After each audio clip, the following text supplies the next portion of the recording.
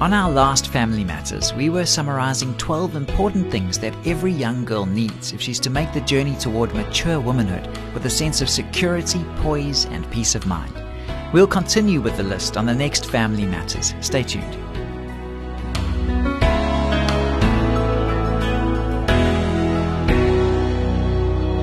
Hi, I'm Graham Schnell for Family Matters, where we offer practical advice from Focus on the Family.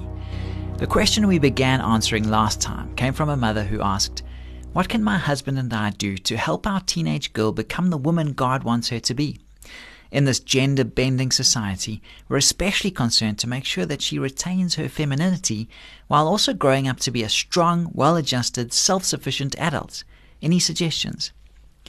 Last time we mentioned the first 3 important things that every girl needs to make the journey to womanhood, and those were self-assurance, significance in the eyes of a man, and intimacy. The 4th one is community.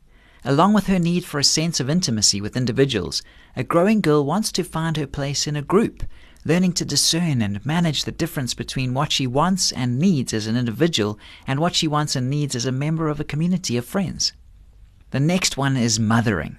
The female brain is hardwired to mother, protect, and nurture. From a very early age, the chemical oxytocin, an important bonding hormone, surges in her central nervous system and causes her to respond to anything, a puppy, a rabbit, or even a neglected doll that needs care and comfort. This comes naturally to a girl, and she needs to be told that it's one of the greatest strengths God has given her. A girl also needs confidence in her own attractiveness. Every girl wants to be the prettiest one in the room. This isn't just vanity or preoccupation with fashion. On the contrary, confident and healthy women realize that they have great power in the allure of their physical attractiveness. This can be a tremendous asset to your daughter, provided that she understands, firstly, that her inherent value is not found in her beauty, and secondly, that the real power of feminine attraction lies in understatement. Next is modesty. Women and girls of all ages possess an innate sense of the preciousness of their femininity and realize that it is a jewel to be protected and guarded. Do everything you can to encourage this. The precise definition of modesty may differ from culture to culture, but wherever a girl finds herself, there's one principle that remains constant. Modesty is always about context and intention. Another need is caregiving. Men and boys want to impact situations. Girls and women want to impact people. Here again, the chemical oxytocin and another important hormone, serotonin, are determinative. Together, these chemicals combine in the female brain to create a strong impulse toward caregiving in all of its forms. Emotional perception is another need. Closely connected with the urge to mother and give care is emotional sensitivity of the female brain.